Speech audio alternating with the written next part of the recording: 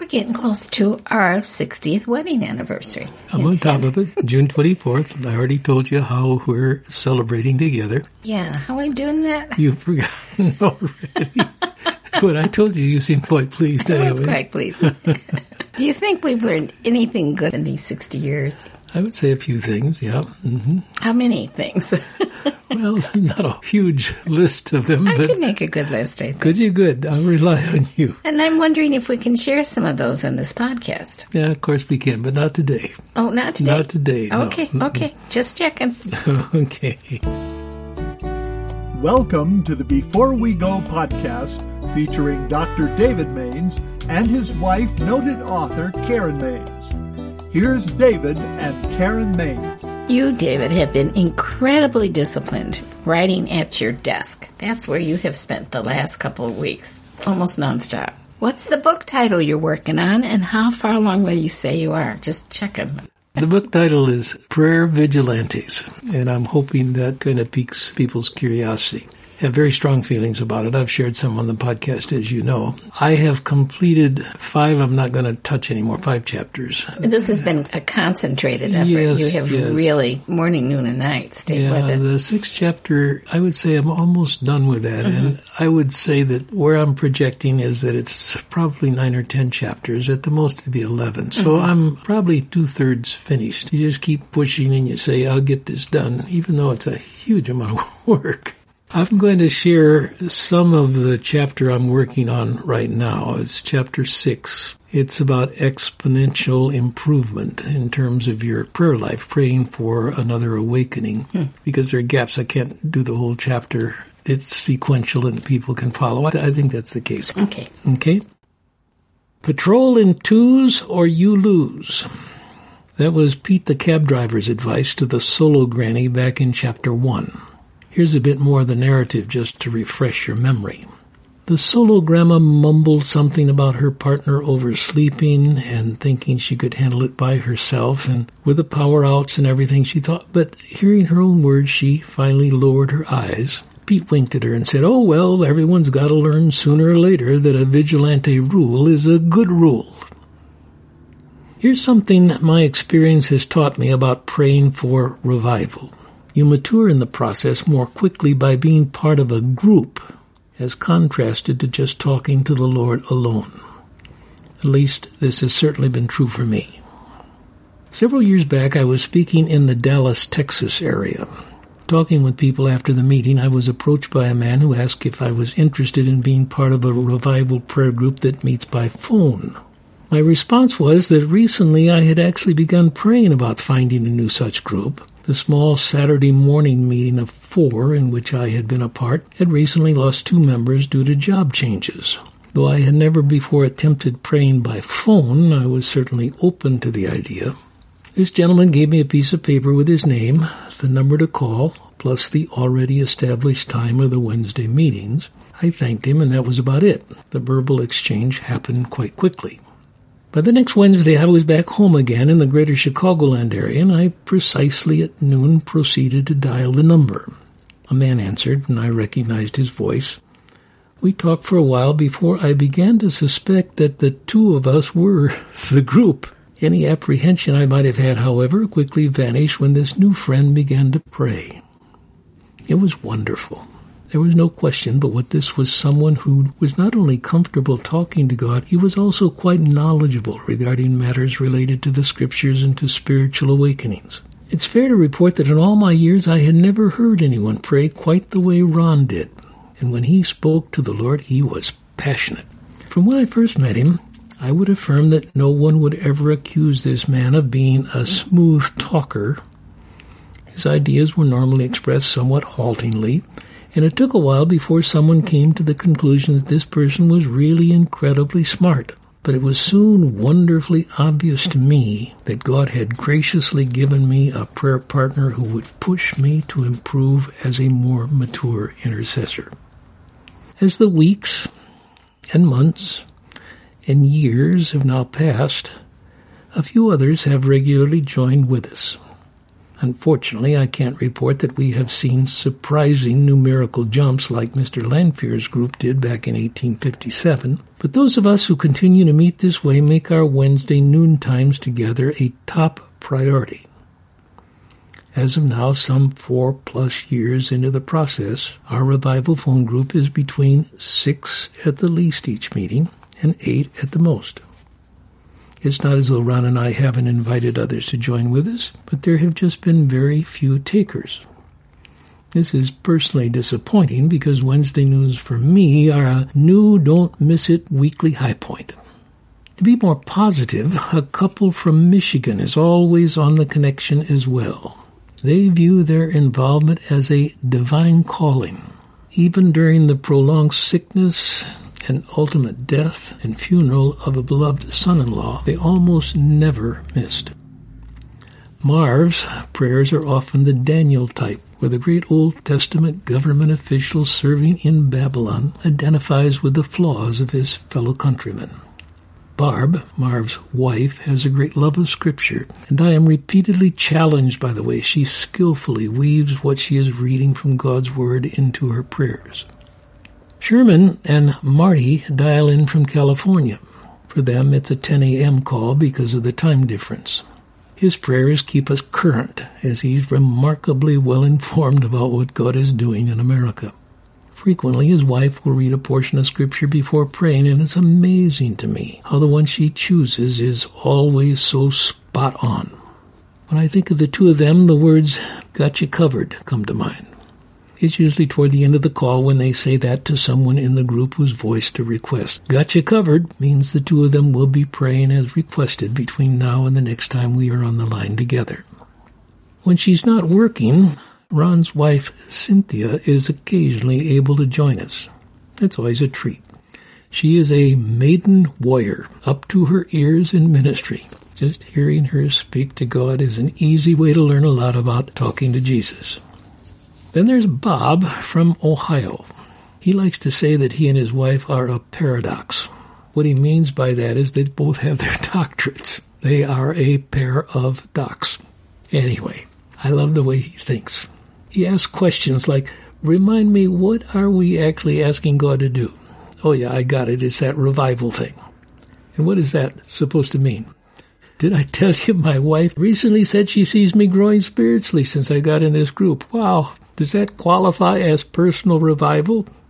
I hope it does, because this spiritual growth stuff has proven to be really hard on me. I like it and I don't like it.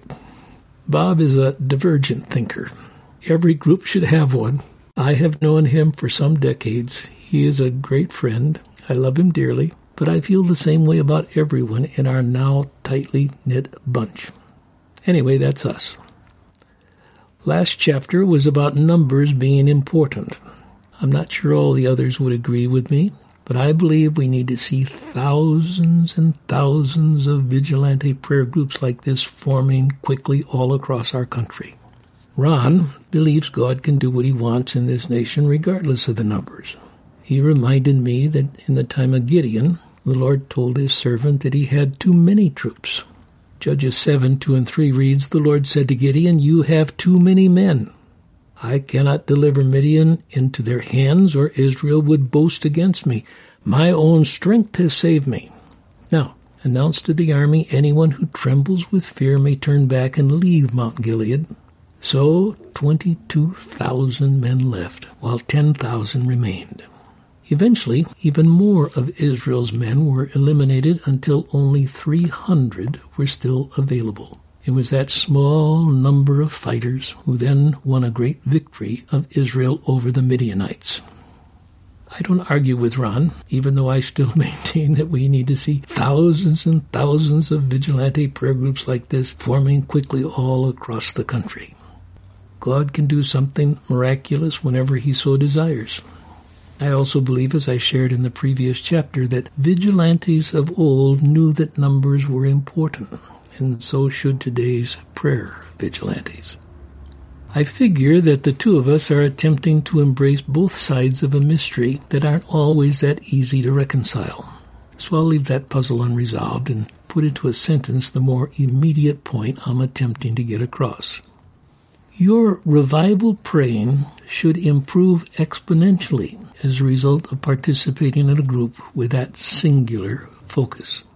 I know mine has. By the way, I looked up exponential to make sure I was using the word properly. It means increasing in extraordinary proportions. Yes, good word. That's it exactly. I'll write it again. Your revival praying should improve exponentially as a result of participating in a group with that singular focus. The focus of praying for revival. We who pray together by phone on Wednesdays are a diverse group. We represent various churches, which is quite remarkable, and also various political affiliations, which is even more remarkable. We are passionate about our love of country, and even more so regarding our love of Christ and his now and future kingdom. If anything were to happen to any of the 8 of us in our Wednesday group, it would be a huge blow. I mention this because since initially meeting, we have each of us experienced a heartbreak of one kind or another. There has been the loss of a job, the death of a close loved one, life-threatening sickness, a freak serious accident, and so on. Is this because of enemy opposition of what we're doing? We don't really know, but we have our suspicions.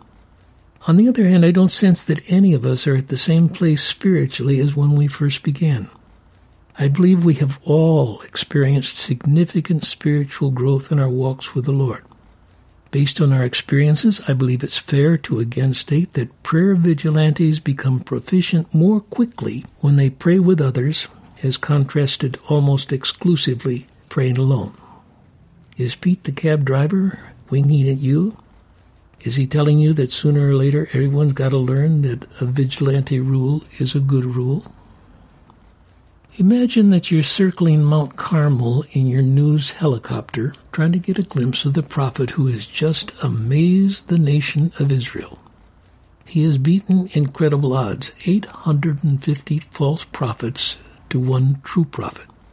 Now his name is on everyone's lips as the crowds head home down the slopes of the mountain. Maybe that's the prophet over there, you shout to your pilot. But you can't really see the man's face. It's tucked between his knees. Only his back is visible. Drop down a bit, you yell over the engine noise. We'll get a tighter shot of what he's doing. You move in closer. Look at that. He's on his knees praying. You'd think that getting God to send a scorching fireball from heaven would be enough to ask for in one day. Hey, look, he's waving at us now. What's he yelling? Maybe we upset him. I can't quite make it out. Store something. That doesn't make sense. Wait, not store, storm. I've got it. Storm coming. Ha, ha, ha. Who's he kidding? It hasn't rained in these parts for years. A fireball from heaven? A rainstorm in the middle of a drought? It might sound improbable, but minus the helicopter, of course, Scripture states that it's true. Quote, the sky grew black with clouds, the wind rose, and a heavy rain came on. 1 Kings 18. As the Lord had shut the heavens for 3.5 years, so now he would send a cloudburst. The burning of the sacrifice in its altar with fire from heaven wasn't all God had in mind for this special day. Elijah knew it. There was much more to come. An old hymn, Showers of Blessing, uses the image of rain falling on dry and parched ground as a picture of spiritual revival. Verse 2 of the hymn begins, there shall be showers of blessing, precious reviving again. Did you catch the word? Reviving? The chorus adds, mercy drops round us are falling, but for the showers we plead. The drops may be falling, but we must keep on praying for the showers. There's a difference between the early sprinkles and the later steady rainfall that's really needed. Sometimes God's people are mollified more quickly than they should be. Be careful. Don't be satisfied with the early rains of revival. Instead, pray even more intensely for a spiritual downpour. It's not enough for one person in 100. one family in 100, one church in 100, or one community in 100 to experience the life-giving presence of the Lord. I believe the name of Jesus needs to be on the lips and in the lives of a far greater percentage of people than that. The drops falling on God's people need to become a downpour. Do you remember the story of King Joash? Who had the wonderful privilege of visiting Elisha shortly before the ailing prophet died. When the king desperately needed the advice of this man of God, he was simply told to take some arrows and strike the ground with them. Joash did this, but stopped after 3 times. The scriptures read, the man of God was angry with him and said, you should have struck the ground 5 or 6 times. Then you would have defeated Aram and completely destroyed it. But now you will defeat it only 3 times.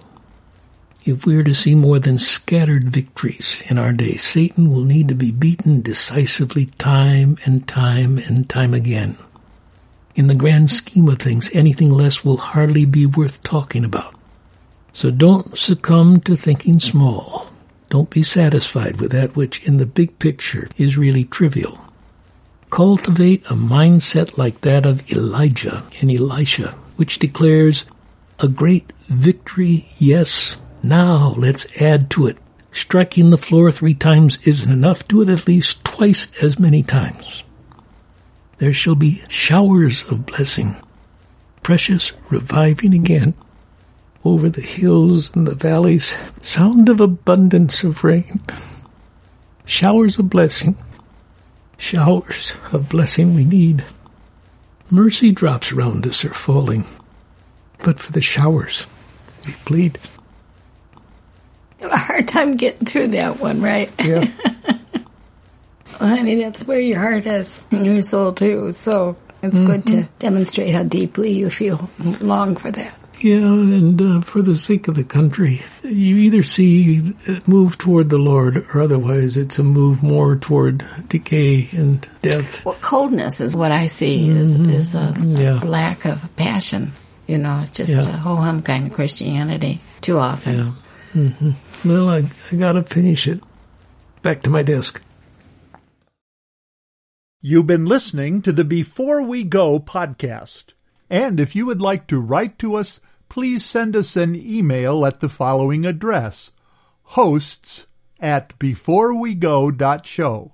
That's all lowercase letters, hosts@beforewego.show. If you've enjoyed this podcast, please remember to rate, review, and share on whatever platform you listen. This podcast is copyright 2021 by Mainstay Ministries, Post Office Box 30, Wheaton, Illinois 60187.